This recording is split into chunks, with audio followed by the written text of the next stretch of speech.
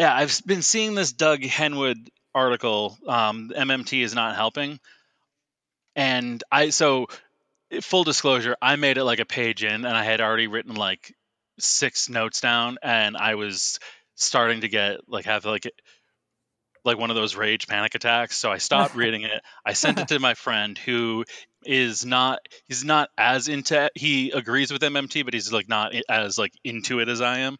Like he works on Wall Street, and he's an interesting fellow. Like he's on board. He's just not like going out and telling people about it. But I was like, I need you to read this article and tell me, like, does Henwood sound as if he's Milton Friedman, or is it just because I don't like this guy and I'm reading it that way? And so he got back to me and he was like, I can't like this. He sounds just like an economic terrorist.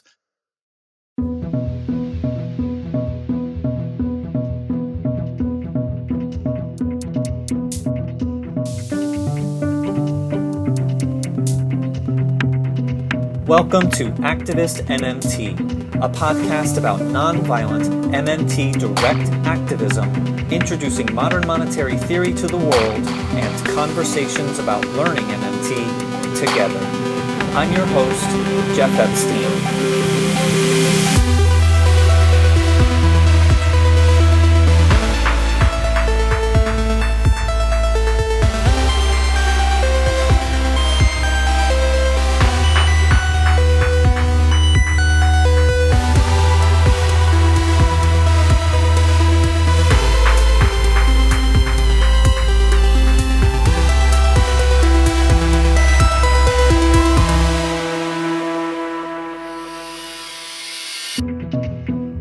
Today I talk with second-year MMT activist and graduate student Jane Ball.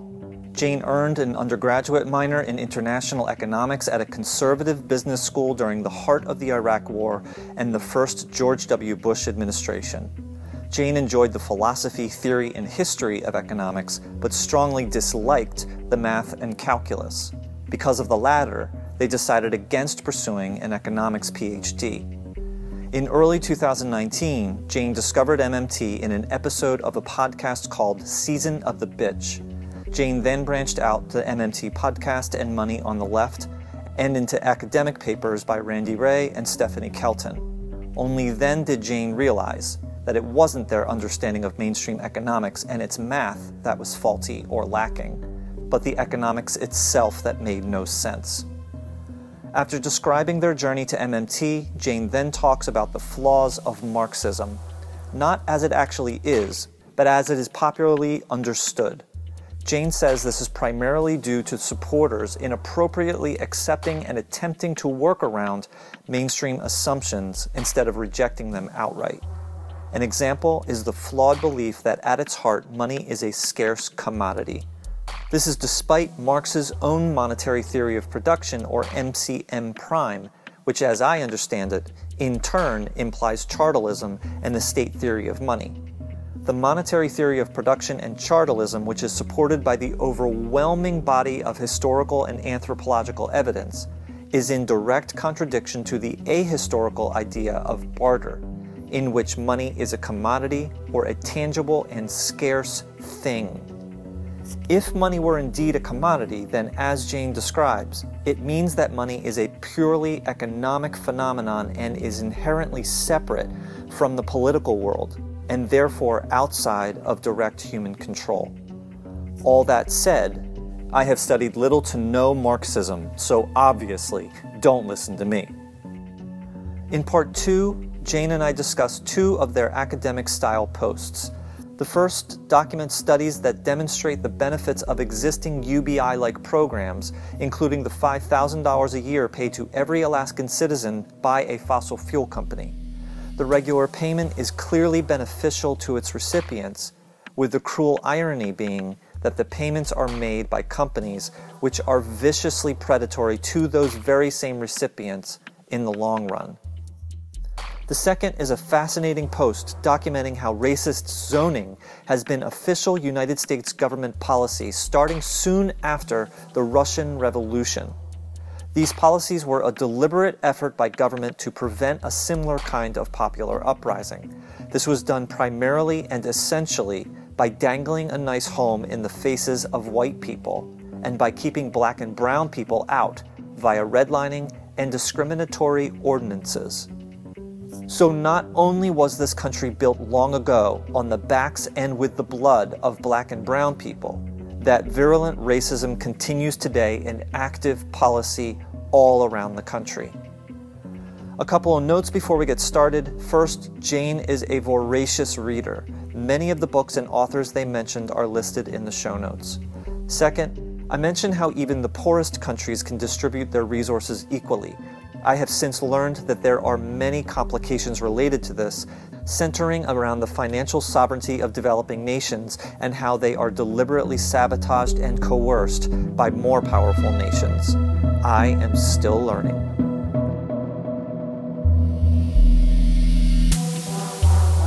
You can contact me on Twitter or Facebook, and you can email me at activistmmt@gmail.com.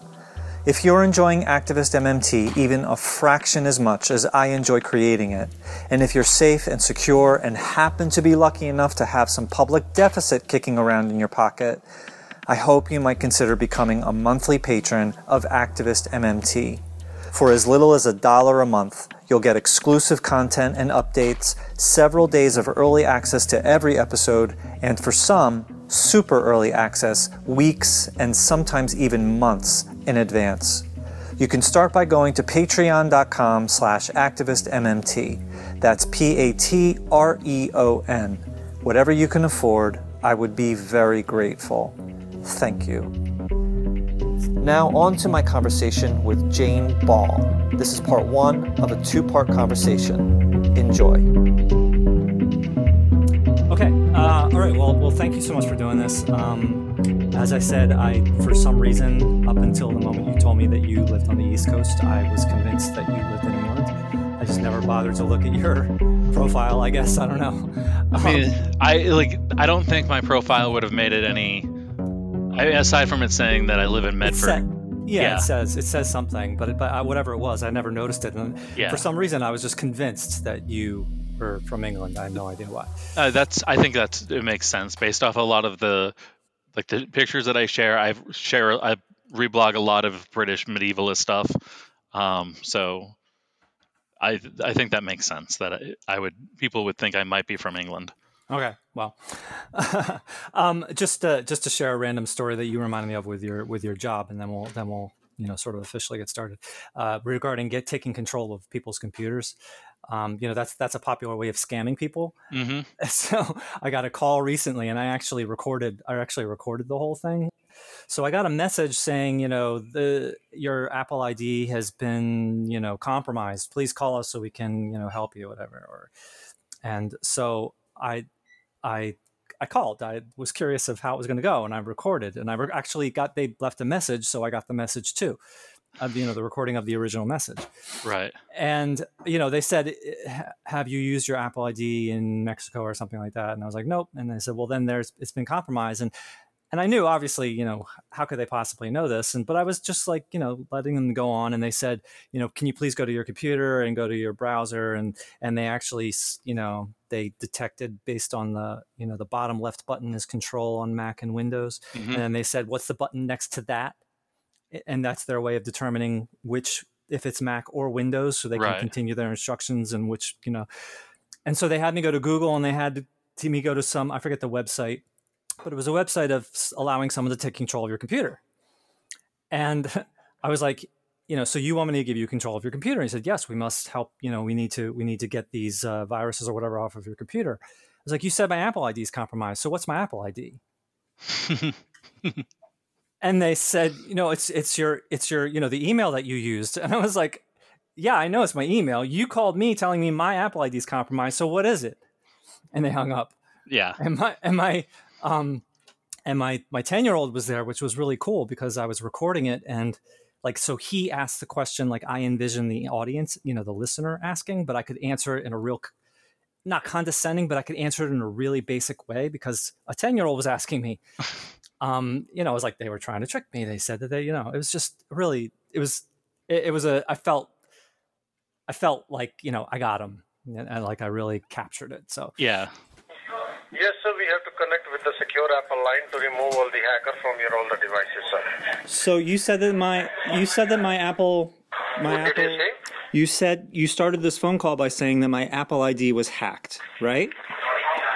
Yes, I already show you your iPhone is hacked, so that's the reason we have to connect with the secure Apple line to remove all the hacker. Okay, so if my Apple ID was hacked, then what is my Apple ID? The regular email you use on your Apple device, that is your Apple ID. No, but you said that my Apple ID is hacked. So that means that you know what my Apple ID is, so what is it, please?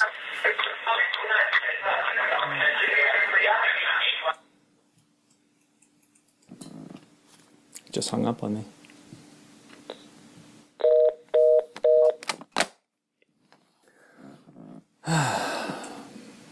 So, your Apple ID was hacked? No, he has no idea what my Apple ID is. He was hoping that I would just believe him, and then I would give him control of my computer, and then he would take things from me. Do you think you believe him?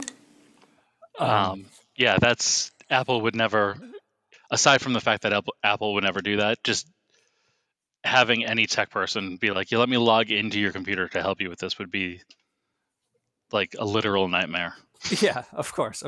Actually, we got caught with that once a long time ago. My wife, unknowingly, my wife allowed that to happen. And I happened to just walk in the room and I just shut the computer. I just pulled the plug. Like they got control of the computer, but it probably was maybe only 10 seconds at that point. Right. And I just yanked the plug and it just instantaneously turned off. So anyway, okay. Jane, thank you so much for coming on. Why don't you introduce yourself?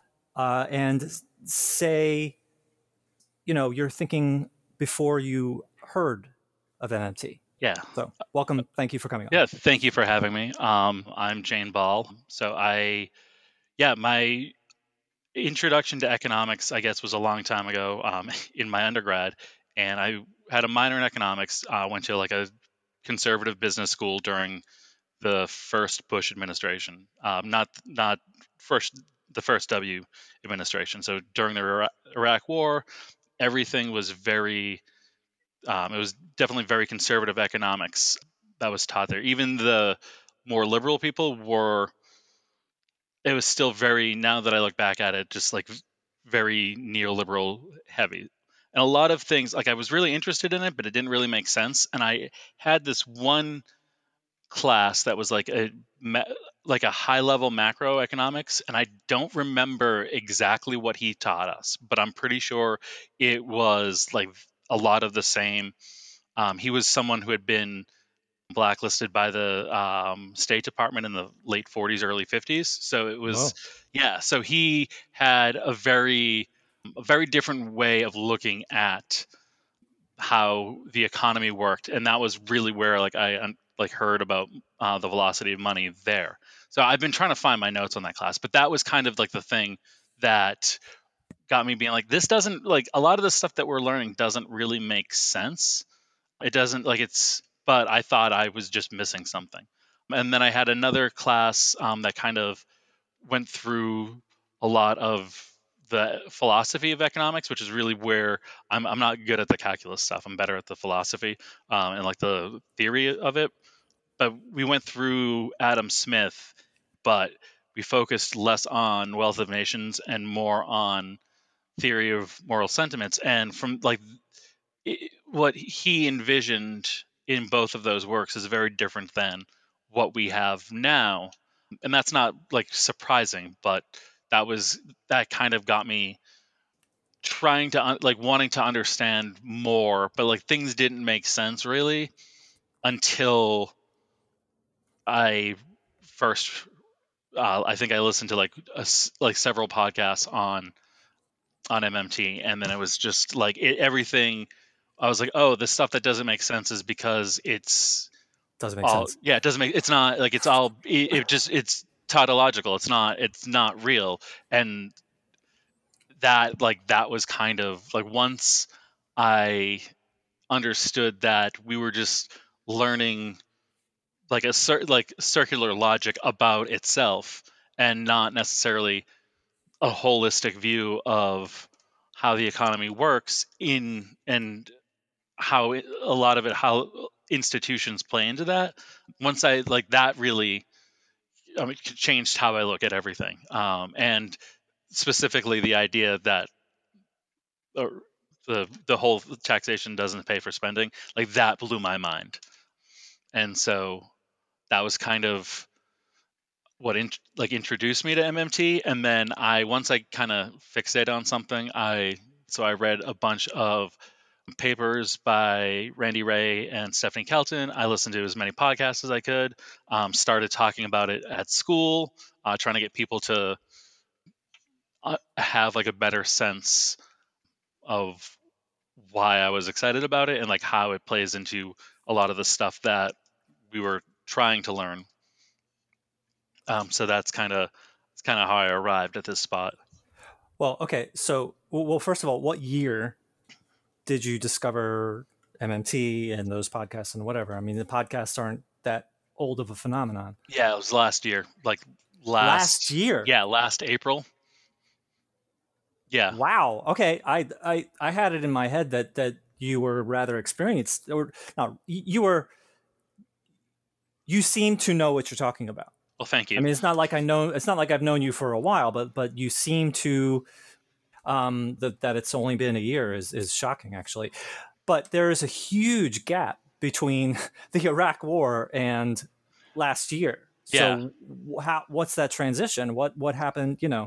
Yeah, I mean, so part of it, like between 2009 and 2000, when I was at Apple, I focused mostly on just that. So I wasn't really thinking about economics that much.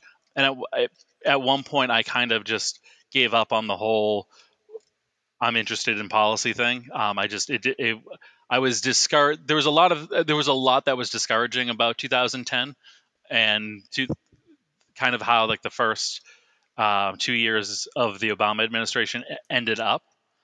So I kind of, for a little while, I checked out, and then honestly, this isn't necessarily related, but I started to get back in, like passionate about things again through Black Lives Matter, as I was doing like getting like reading through that and like understanding like more feminist theory. Then that kind of helped me get to the point where I was like, all right, like what do I want to do? How do I want to contribute to this? And like a much more material thing, I was in like a managerial position at Apple, and it was difficult because the people that I was working with, that I was like the manager of, were my friends. I had worked with them for 5 years before getting promoted, but we needed people to not call out because that I was running the Genius Bar, so like that would really mess up everyone's day. But like I also, like, these were my friends. I knew that I knew various health problems, and the other managers were like, oh, like these are bad people, and it's like that really stood out to me. And they were just, I don't want to like paint them in a bad way. They were just frustrated about stuff as well, but like I didn't want to be like that. So that was kind of where I was like, nah, managers kind of suck. So that got me, I think, repositioned between that and the social justice stuff. That kind of made me rethink everything that I basically already believed. And then 2016, the election obviously radicalized me as well. So there was a lot more social justice stuff in between. And then I got to economics.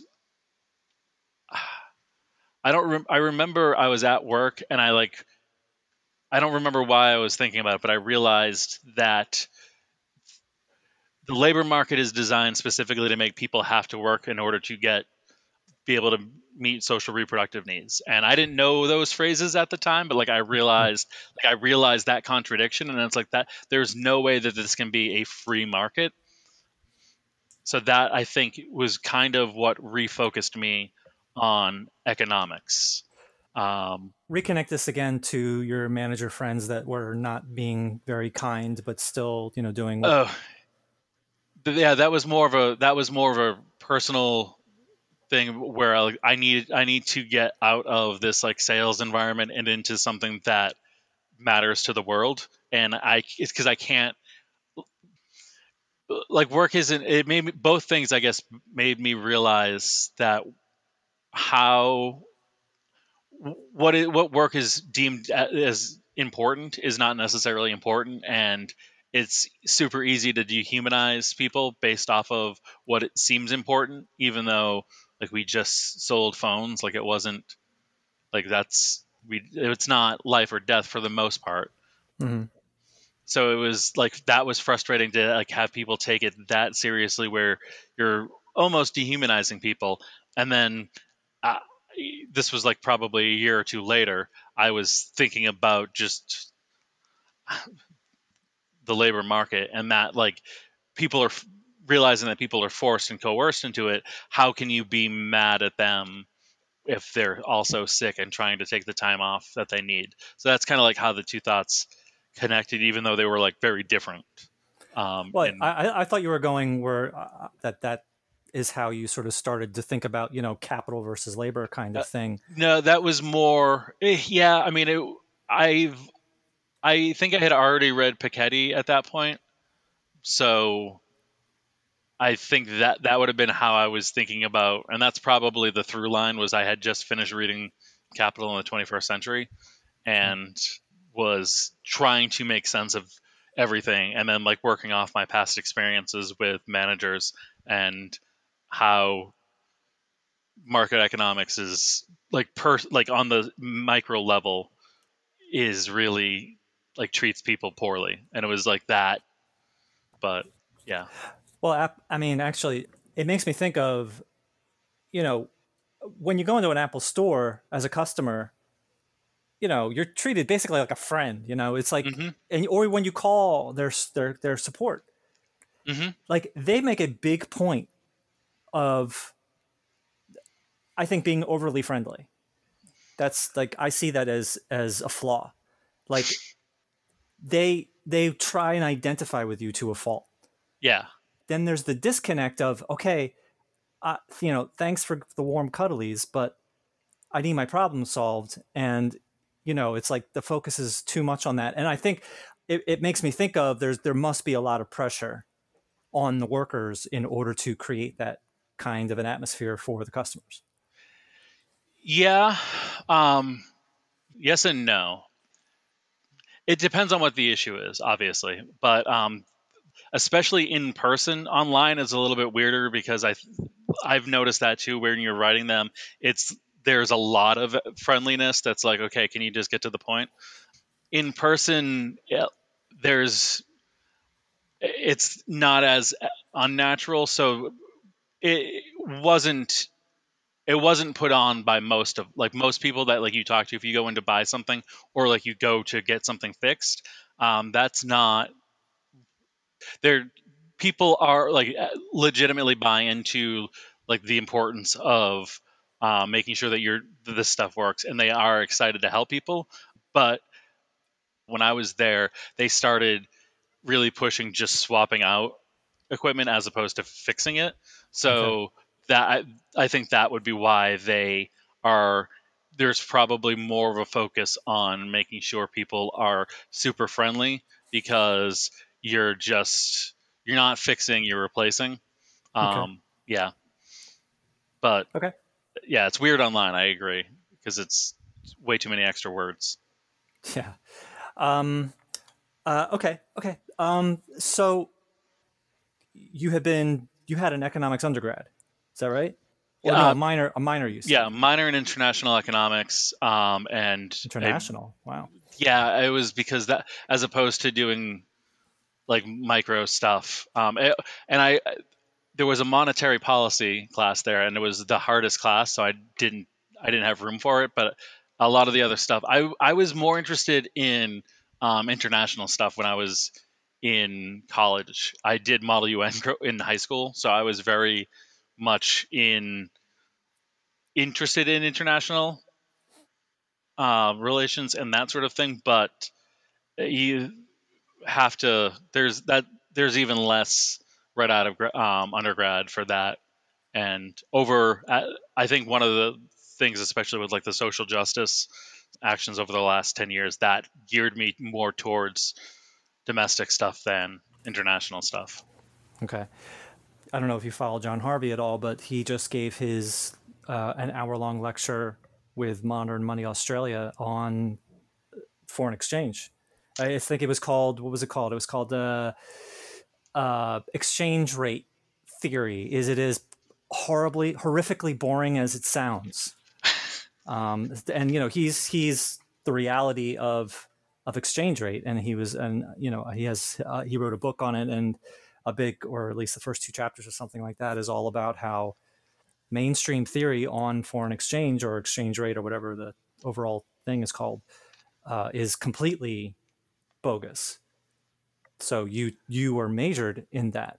So like, do you feel like, did you have a real education, or did you just learn all the wrong stuff? So I haven't listened to that lecture, but I'm going to, because I was super into foreign exchange stuff when I was in. It's been 15 years, so I don't remember any of it. But I was definitely interested in it, and I love finding out about how all of that stuff is bogus. So I will be checking that out. Thank you. Cool. Okay. You said one of your professors was blacklisted. Does that mean that he was blacklisted for the right reasons? Like, yeah, I believe he was a socialist. I think that was the story. I don't know. So that is anecdotal. I don't know if that is true, but that was the story about him. Yeah, he was. I mean, he was definitely a heterodox economist. Okay. All right. So last year you discovered MMT, and then so review what were some of the books that or the papers or the things that you consumed after you discovered it? The podcasts were Money on the Left. I think it's MMT podcast were the ones that I listened to the most. The where I heard about it was from the Season of the Bitch podcast. And they did an episode on it, and I was like, okay, modern theory, like I should probably understand what that is about. And then I listened to it and was like, oh, I need to learn more. So then I think I listened to the Professor Kelton interview on Money on the Left, and then I'm trying to think now. I've read a bunch of things about the origin of money that I believe Randy Ray wrote and Stephanie Kelton wrote, some of the older stuff. I tend to gravitate towards like history stuff, even with like economics. It's less like, okay, here, how does the calculus work, but more like how did it get from point A to point C or whatever. So I've as I was reading that, another book that I had read, Empire of Cotton by Sven Beckhardt. Okay. And so that goes through the cotton industry from like 1500 to now. And it tracks it across the world. And a lot of it is about how the English were trying to corner their market and figure out the best way of managing labor. And it's a 500-year enterprise. But at one point he explains, how the British imperial agents took control in India. And it's also, it's kind of what they did 200 years before when they were enclosing throughout England, but they changed property law, they introduced taxes, and then would pay into the economy they would pay people to grow cotton for them, and that was how they would get the money to pay the taxes. So that was a very specific and very depressing demonstration of how that the logic works. And so I had read that first, but then as I was reading through the origins of money, then it really jumped out to me like, oh, this is like, here's an instance when the British used this to their advantage. And then I've read some of Christine Deson's book on the origin of money, which is, I've read probably 4 or 5 chapters at this point. I read a bunch of different books at once and finish them over the course of a year. So, actually, you're reminding me. Sam Levy said that he read Randy Ray's entire first book, maybe it was the second book, the 1998 book, I believe, on his phone. Oh, yeah, I think I remember hearing, yeah, that's... Yeah, I remember, I'll never forget, I don't know why, it was just like a little moment that I think he was on MMT, on MMT podcast, where he said, don't read on your phone, kids, or something like that. Yeah, that stuck out to me too. Yeah. Can you remember the first time you saw an MMT insight that switched it on for you? It would have to be while I was reading that book, Understanding Modern Money, because I really didn't know anything about MMT before I read that. And I made the horrific mistake of reading it on my phone. Don't read books on your phone, kids. Oh, God, your eyes. But yeah, I mean, he talks about taxes not so you said that you prefer not math. You're I don't exactly remember how you worded it, but basically you're not a math person, you're a non-math person. And it seems to me that is a real handicap in mainstream economics. And that probably, I'm guessing that when you discovered MMT, that it probably was a relief, because math is really not a significant requirement, at least not at the first, nowhere near the beginning of when you're first discovering it is that required. Yeah. That was I actually had a conversation with the department chair specifically about that. She was like, you should go for your PhD in economics. There are some heterodox programs. And I was like, I need a break from school, but also I'm not good at calculus, and I don't know that I can sit through like micro classes again. And she's like, oh, if you don't know the calculus, like you're not, like, it will be difficult to get in someplace, because they really want being able to do your own calculus, like is a benefit for a lot of the stuff that economists do. But yeah, it was right around the same time that I discovered MMT, and it was like, oh, I don't need to know calculus. If there's calculus that I need to do, there's applications that will do it for me, and I need to be able to interpret it, and that's fine. But I don't necessarily need to be doing all of these crazy calculus equations. So I presume that was a relief in a way. Oh yeah, absolutely. So, and like empowering, also because she doesn't know anything about macroeconomics, so I get to. It ends up being a much more on the same level type of thing, which is pretty cool. Actually, John Harvey and Randy Ray both said that they were very good at math, and that John Harvey said that he got like the best grades in the class, but he told me a story that he got the best grades in the class for foreign exchange or something, whatever class he was in, and then he would go out into the world and he realized he has no answers to actual questions, like if someone were to ask him, so who are our trading partners, he would say, I have no clue. And then they would ask him, well, what do we trade? And he's like, I don't know, X and Y. It's like, he learned it really well and he got the best grade in the class, but he didn't learn anything. And Randy Ray said as well that he could tell immediately that it was pointless and, not realistic, but he really enjoyed it because it was so easy, as long as you could do a little bit of math. Right. Yeah. Yeah. So, gosh, where do we go from here? You said you wanted to. I read your articles. I read you have 2 posts, one on the UBI and one on land zoning laws. So why don't you pick a subject? So you have the marks that you want to talk about. I have not done any reading today on it, although I have seen this come up quite a bit. Yeah. Why don't you pick, and then we'll go that direction. Yeah. let's start with the marks, because that's the thing that I think that's been on my mind the most. It'll probably be the easiest. I think I can probably weave the other two in there, but I might get. Okay. You might need to reel me in a little bit. No, it's fine. But so, yeah, I've been seeing this Doug Henwood article. MMT is not helping, and full disclosure, I made it like a page in, and I had already written like 6 notes down, and I was starting to get have one of those rage panic attacks. So I stopped reading it. I sent it to my friend who he's not as into, he agrees with MMT, but he's like not as like into it as I am. Like he works on Wall Street, and he's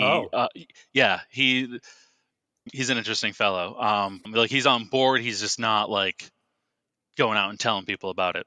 But I was like, I need you to read this article and tell me, like, does Henwood sound as if he's Milton Friedman, or is it just because I don't like this guy and I'm reading it that way? And so he got back to me and he was like, I can't like this. He sounds just like an economic terrorist. Whoa. Okay. Yeah. Well, because when is this? Is this recent or is this? I mean, he wrote this article. I mean, it's been more than a year. It's been. So I don't know.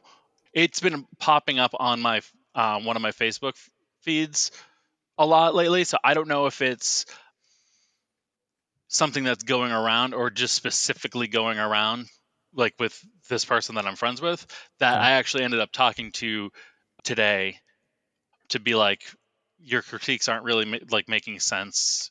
But I'm reading this, and all of the things that he, like his arguments against MMT, are the same things that you would probably read in Wall Street Journal. I mean, it's a very monetarist way of looking at like how money works. On top of it, I mean, I also just think it's very disingenuous, because he's not being truthful with everything. He's not being thorough with everything. How much did you notice that he actually cited actual words of MMT?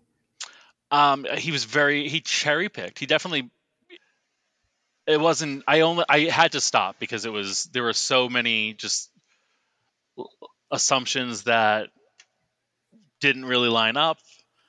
And actually, let me say, I have there are 3 responses one by Pavlina, one by Randy Ray, and one by Rowan, and I believe Nathan and Scott Ferguson, I believe it is. Oh yeah, awesome.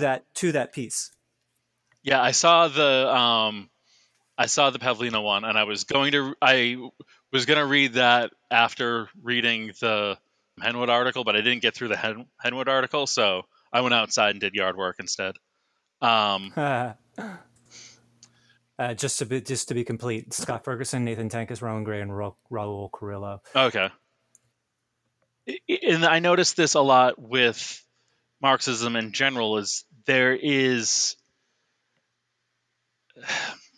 like too quickly to accept the assumptions of neoliberal economics as opposed to questioning the assumptions. There seems to me, I don't want to speak too broadly, but I find a lot of people will argue the free market does exist, but it's bad, so we need to not have the free market. And it's like, that's not really the way. And I think a lot of it comes down to just the way people view the roles of institutions.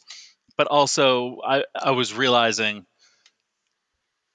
there's a view of money as a commodity, but I would argue that it's a public utility. A commodity to me, so that sounds like it is separate from the political world. It's a pure economic thing. But we know from MMT that markets are created by the government. They don't just necessarily, I mean, some things do, but these large overarching markets are like, whatever the regulations are, those set the terms for the market. I actually just heard a speech with David Graeber speaking at Google where he says that markets are substantially created as, like, markets were created around governments creating, military operations, which to me comes across as that's how you provision your military. You create cities around that. Well, and so that's literally what happened. You sent me that tweet earlier. I'm reading the Parenti book on Hamilton, and I'm just finished the chapter on how he was like trying to revision the war, and that is, yeah, that was the main driver of production during the War for Independence. It was the British, the Americans, and the French armies were all like strapped for resources, so they were creating new markets, and and you can see that throughout history, and it comes back to the suburbs to kind of like touch on the zoning thing. There is, I forget the author now, but she writes about the military welfare state, and one of the arguments is that most of the suburbs were built around military industrial complex jobs, whether it was like directly, so like I'm from the Boston area, so we have like Raytheon had a building, like a mile maybe less from my house. Hmm. And then when I've read about the growth of this area from the 60s, it's all, if it's not directly tied into Defense Department agencies, it is academic stuff doing research for the Defense Department. And I mean, that's still happening now. I know there's a professor at Tufts that has a grant from the Department of Defense doing machine learning, and was able to buy like a really intense computer to do it because through this grant. So like that's a lot of the prosperity of America is built around the military driving these markets. Sure. Well, even the internet. I mean, the internet that's where that came from. Yep. You said before that money was a commodity, or you said commodity versus utility. Yeah. I'm also, I think, trying to get at like the political, like what does that mean politically as well as economically? And so like this isn't a full thought out necessarily argument yet, but I'll run it by you. So there's the law of diminishing return that states, after a certain point, not the same utility the way that I'm using it, but like the utility of something drops off, so there's less of an incentive to accrue more of it. But that's not how money works. And if it was a commodity, like you would think that at a certain point people would be like, I have too much money to do anything with. There's no reason for me to have this money. But that isn't really how the ruling class behaves. So if it's not about having the money to spend or to use, like why do they want the money? And this kind of like ties in to like Piketty with like when you look at like the 1980 and on, taxes on the top percent earners have dramatically dropped, and their earnings has gone up. So to me, I'm thinking it's a political thing. It's not about accruing money so that they can spend it on something or buy it. It's about accruing money so that the people who, like most people, don't have it. They need to go into debt, but it also, I mean, it helps them corner the political arena as well. And so like money as a utility, is it being privatized, which is what it is right now, versus is it a utility like energy or like electricity, heat? Like those are municipal utilities in a lot of cases, or they should be. You're saying money being privatized? Is that what you meant? Well, yeah. So money, the privatization, I would say money creation is privatized through in a lot of ways, or at least that's the story through the banks. This is the Chartist story. Yeah. Okay. That's also what they teach you in orthodox economics too, is that like banks will create the money. It's not from the government giving money to the banks. It's the banks themselves giving out loans and then creating, like, that's the story that we got in orthodox economics. Right. But yeah, so viewing money as similar to electricity or heat or the internet is like, that's kind of the way that I'm looking at it. But then there's like the top down aspect, and then there's the bottom up aspect.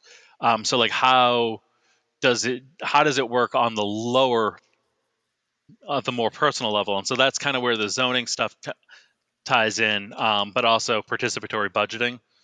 But yeah, that is, so the commodity versus utility thing. And I think part of it is people like that with the Marxists is they view it as the commodity. So it's all about, they don't think about it from the provisioning of government. And I think there was another thread that I saw from the person that you shared the tweet. So it's, I forget I'm pretty sure that I saw them having a back and forth with Nathan about money, and I it was too long, so I didn't get into it. But there was just there was a disconnect about how to create a central, about like abolishing money and having centralized production, and like it. I think that to me that speaks to viewing money strictly as a commodity, right, as opposed to like it's a public utility that helps keep everything running, and it's not necessarily evil or good. It's how the money is created, who it's created for, who it serves, and how it is decided to be spent. Okay, so why don't you bring this back to the to Marx and to there isn't the questioning of how the economy actually works, that I don't see a lot of that coming from Marxists. I see that coming from other heterodox, and not necessarily people that are lined up with MMT, but like they will in certain cases agree with. There seems to be just an assumption of monetarism embedded in the Marxist critiques that I've seen of MMT, and it's frustrating to combat that, because you think that there would be some agreement with other people on the left about at least about how things don't work. But when you get these, what are essentially right-wing talking points from people on the left, you're like, how am I supposed to respond to this in a different way? It's frustrating.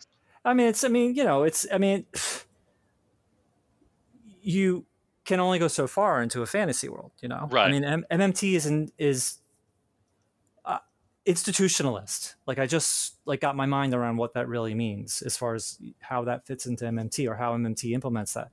Right. MMT is institutionalist in that it makes a big point of understanding how our financial institutions work. Mm-hmm. And everything must be able to hook back to that. And if it can't, then it's invalid. And mainstream economics does not do anything of the sort, as I understand it. And therefore, it's built on a fantasy world. Yep. I have a friend who is into, or a friend of a friend who is into dreams, like sort of analyzing dreams. And there's totally nothing wrong with that. They analyze it like as if it's a science. Right. I don't buy it. I don't buy into that. I'm not interested in that. But there's totally nothing wrong with them doing that, as long as their conclusions are not used to implement policy. Right. Right. And mainstream economics that's what it is. It is a fantasy world that is used to implement policy. Right. And that's where so it's like I'm going to be taking my first classes, and I believe it's going to be. There's no MMT school near me, so I'm probably going to be taking a mainstream course, or maybe history of thought or whatever. Maybe there's something more generic, but you need to learn the fantasy, because that's who you're up against. It's like, if you're going to be heterodox, you have to learn what you're standing against reasonably. So basically, you have to learn both. You have to learn two completely independent schools of economics if you're going to challenge mainstream. I sort of lost where I was going, but it's like, you can only go so far down a fantasy world, and keep your sanity, right? So Yeah, and I think in prepping for this, and I didn't end up getting through it, but I started to, I bought David Harvey's Capital Companion because I figured I'm not going to be able to read Capital. Like, I just don't have the time for that, but I might Oh, be a able to. companion to Marx's Capital. Yeah. Oh, Yeah. So he kind of like goes through, and I was just going to read the chapter on money, but I think it looked very important to read also the chapter on commodities before I got to money. So luckily those were like the first two chapters, but I didn't have too much time to get into it. But the first thing, like one of the first things that he says is that Marx is sometimes talking about the way that he thinks things should be. Sometimes he's talking about the way things actually are, and sometimes he's talking about the way like mainstream economics thinks the the fantasy world.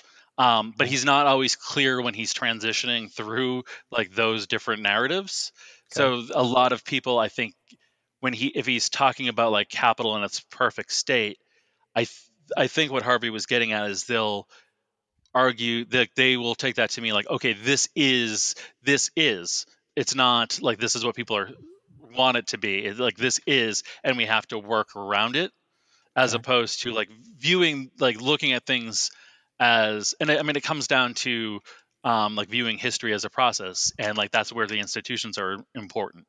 Change does happen gradually, and there are like instances where there's much more drastic change, but even when you have those, like something that's a catalyst, like it's never something that just happened. There are always roots dating back decades, if not more, and it reverberates, for decades, if not more. That seems to be some of the issues that I have with mainstream Marxism. They take for granted certain things that capitalists take for granted that are not based in the actual historical processes that happened. Okay. So what do you understand the relationship, I guess broadly speaking, between actual Marxism and MMT? Um, I view Marxism more as a historical, like a way of analyzing history. So I've gotten to Marx from other people. I haven't really read much Marx myself, but I've read a lot of like Sylvia Federici and Ellen Meskins Wood, and so like they talk about like the development of capitalism from like as like an agrarian thing in England. So for me, it's like actually seeing the historical process as, and like looking for like the actual transitions from feudalism to modernity and where capitalism plays into that. MMT kind of goes along with that because it's all about institutions and like who has access to those institutions, what the property relations those institutions prop up are, and like MMT is, and it's another material way of analyzing those institutions, and I think it works necessary. It can work with Marxism, but it doesn't require Marxism, and obviously you're not. It's not like every Marxist is going to get to like the same analysis, but I think a lot of it comes down to other ideology about like how you view the economic sphere versus the political sphere and how they interplay. And I think the Marxism that I've read and MMT argue that they're not separate spheres. They're the same thing. They just have different expressions. And so the economics of government spending is also about government policy and like the political and who the government gives money to, or like if you're using the pre-distribution framing from Fidel, it's who does the government pay into, and that gives like those are the people that have political power, and so that's I think where the two interplay. But like I said, they're not necessarily. I don't think it's inevitable that the two will meet. Okay. I wonder. I think what did I think Marx's MCM prime is effectively chartalism, I believe. Well, Monetary theory of production, right? that's well, what actually, I'm going to. Yeah, Yeah, go ahead. before you answer the question, do you recommend that companion? What was the? Can you say the name of the author of the David Marxist Harvey. Companion? Yeah, so it's David Harvey. Yeah, he's the he's gonna be the best person if you want to know Marx but don't want to read Marx. He's the person because he's been teaching. That's the gateway without having to. I mean, I have a feeling that reading all Marx, raw Marx is probably rough. Same with reading Keynes, like his the general theory. I believe it's rough going. I understand, but I believe there's a lot of like I'm going to read his autobiography or not his biography, his new biography, and like sort of work my way towards the more intense. So I'm hoping that this companion is probably in the same vein. Yeah, it's made to be very accessible. That's his point, and he's been teaching Capital since like 1976 or something. He started a study group because no one understood it, and so that was how he was like, all right, well, let's figure it out. And so now he's like the guy you go to. Okay. So one more time to say the name of the David Harvey. And David Harvey. It is, yeah. Okay, great. So you were going to answer something, which was, do you remember? About. No, I don't. Oh, yeah. As I understand them, all three major schools of heterodox thought, which is institutionalism, Marxism, and post-Keynesian, are monetary theory of production, which is Marx's MCM prime. And that implies chartalism, as I understand it. I mean, that's the thing, is that's kind of where I've been getting stumped, is I don't understand how the fact that it's not like it's this Henwood article, and the person that I was talking to, I said, these are, if you told me that you're not against neo-chartalism, but like these aren't neo-chartalists, it's not like different neo-chartalist critiques, it's like a neoliberal critique. So I don't know because I haven't read Marx, but that to me makes sense, the way that, like, what I know about Marx and the way that he studied Adam Smith and just everything, and just what, to me, yeah, he would come out with our chartalist view. So it's surprising to me that Marxists don't follow what seems to be true Marxism. Yeah. I believe that that's true. I believe I'm interpreting what Randy Ray told me, that all three of those schools, institutionalist, Marxist, and post-Keynesian, all believe or subscribe, or whatever you call it, to the monetary theory of production. The monetary theory of production is Marx's MCM prime. And that means, if that's true, I'm going to trust them that it's true, that the labor theory of value, which is also Marxism, must somehow be compatible with the state theory of money. I am writing this down because I'm going to ponder this. Actually, I'm gonna text you. Actually, I'll just text it right now. I just wrote, I'm obviously have a lot to learn, but I feel like I've gotten a level deeper in my understanding of chartalism. I'm going to send it to you right now. I'll put it in the show notes, which is chartalism. I wrote it's just a resource. It's not like an article in a sense, but it's more intended to be a resource to give a layperson tutorial on chartalism, but the primary purpose is to point you to expert sources. Awesome. Yeah. And, I know nothing about Marx. I mean, clearly I'm just beginning with that, but I'm very interested in, that I see a lot of critiques online, and I actually never really thought of Henwood as a Marxist. I mean, I guess it makes sense, but I've seen a lot of self-proclaimed Marxists like just rail against MMT and the state theory of money, and they're okay keeping wars, so they're imperialist and all that stuff, right? Because we don't have to stop wars in order to do good. You don't have to stop good stuff, and you don't have to stop bad stuff in order to do good stuff. Right. We can do the good stuff now, and then when we're better and more able, more capable, more healthy, then we can turn around and crack our knuckles, and then take care of the bad stuff, So they take that. It doesn't seem. I'm guessing that that's not pure Marxism. I'm guessing. I mean, I have no idea, but I just see a lot of those kinds of critiques, and I have no idea how to respond to them. But yeah, I mean, I think a lot of it is like you can be blamed on just the poor economic education that we have in this country. When people are like, oh, how am I going to learn MMT? Like, I don't know anything about economics. And I'm like, you've already got a head up because you don't have to unlearn anything. Yeah. And so like people will learn a little bit and they will question whether it is good, but they don't question whether it is true. And I think I just got something today. It can't be right because, you know what, let me find it because it's just so perfect how this guy wrote it. Hold on. Yeah. He wrote, proponents of MMT believe that deficits mean a net investment into the economy by the government. This is wrong because it assumes that the government can allocate resources better than the private sector. This is a Marxist? I don't know if it's a Marxist or not, but that's just a critique that I just got. I just happened to see some guy talking about this. Right. If that's true, then why did the USSR collapse? So what he's saying is that MMT can't be true because it's bad. Right. Because if it were true, then it would be bad. And because it is bad, it can't be true. Right. And that has nothing to do with it. I was like, maybe it's bad.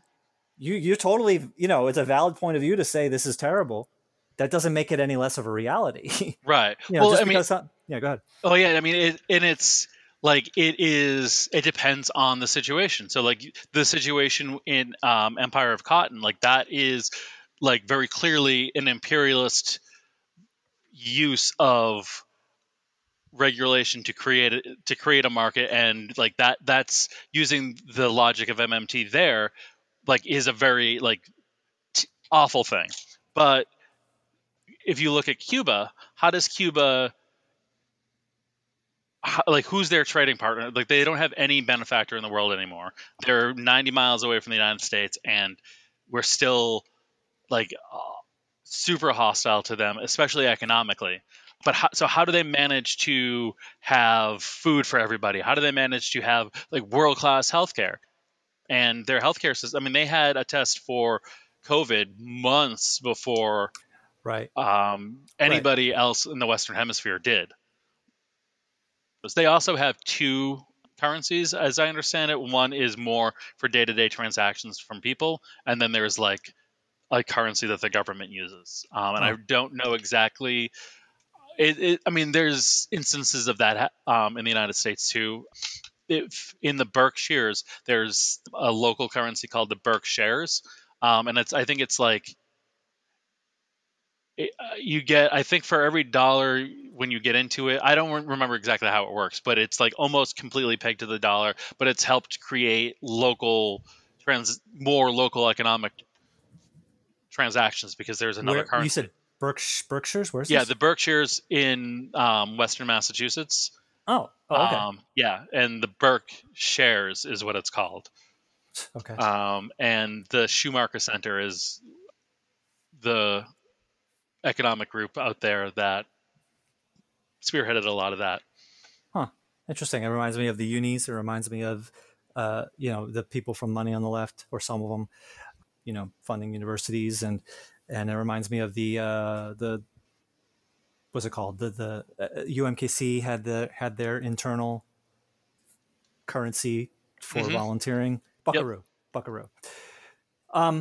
So this guy, if you don't like, this guy said MMT can't be correct because it's wrong, because it's a bad thing if it were correct.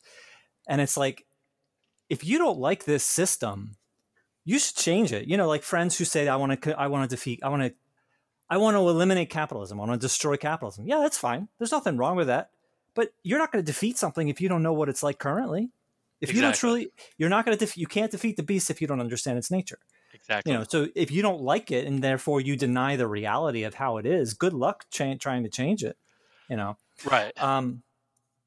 And you also brought up, Cuba does some good stuff, the food production and whatever. I think they provide healthcare.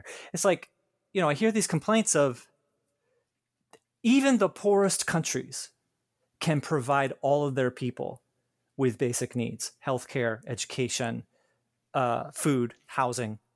It may not be as razzle dazzle as the most wealthy countries, but that doesn't stop them from being able to provide everything, every basic need, not luxury, but every basic need to prevent suffering for everyone. And the fact that we don't do it here is just a reflection of people who have a lot, people who have luxury are afraid of losing their luxury if the millions of desperate are given what they need. Yep. Yeah. Okay.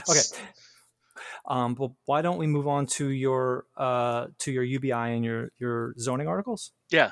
So, Okay. I think this is a good transition to the UBI. So, I had set out originally that was an assignment for school. So I wanted to compare like the look at the UBI and the job guarantee and try to do some comparison. And what I found was that they're not opposed to each other.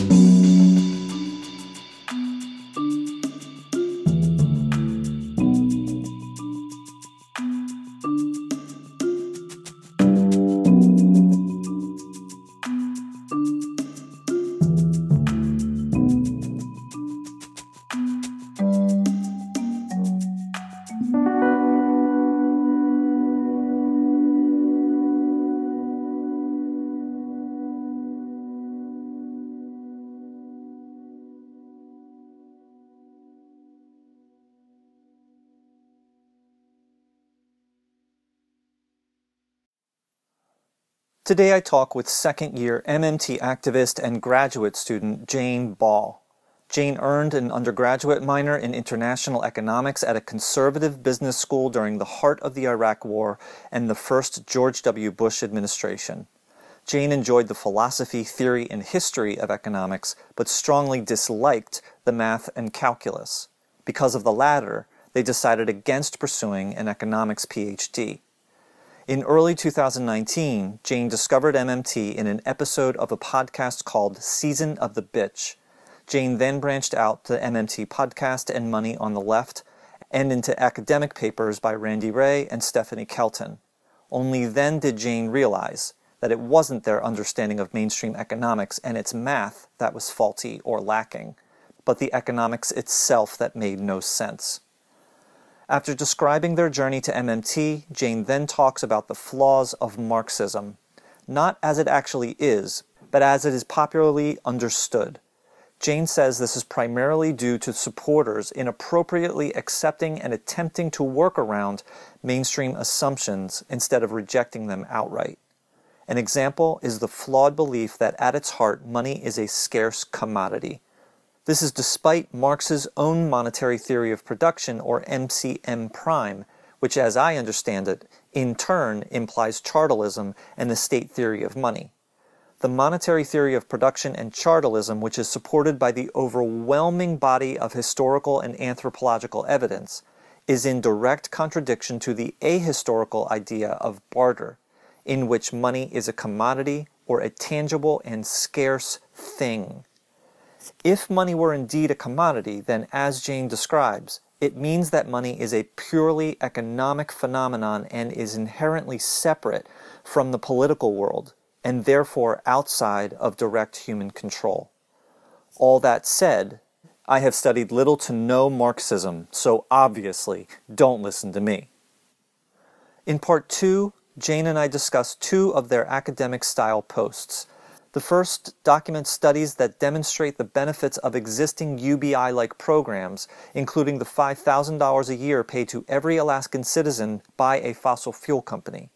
The regular payment is clearly beneficial to its recipients, with the cruel irony being that the payments are made by companies which are viciously predatory to those very same recipients in the long run. The second is a fascinating post documenting how racist zoning has been official United States government policy starting soon after the Russian Revolution. These policies were a deliberate effort by government to prevent a similar kind of popular uprising. This was done primarily and essentially by dangling a nice home in the faces of white people, and by keeping black and brown people out via redlining and discriminatory ordinances. So not only was this country built long ago on the backs and with the blood of black and brown people, that virulent racism continues today in active policy all around the country. A couple of notes before we get started. First, Jane is a voracious reader. Many of the books and authors they mentioned are listed in the show notes. Second, I mentioned how even the poorest countries can distribute their resources equally. I have since learned that there are many complications related to this, centering around the financial sovereignty of developing nations and how they are deliberately sabotaged and coerced by more powerful nations. I am still learning.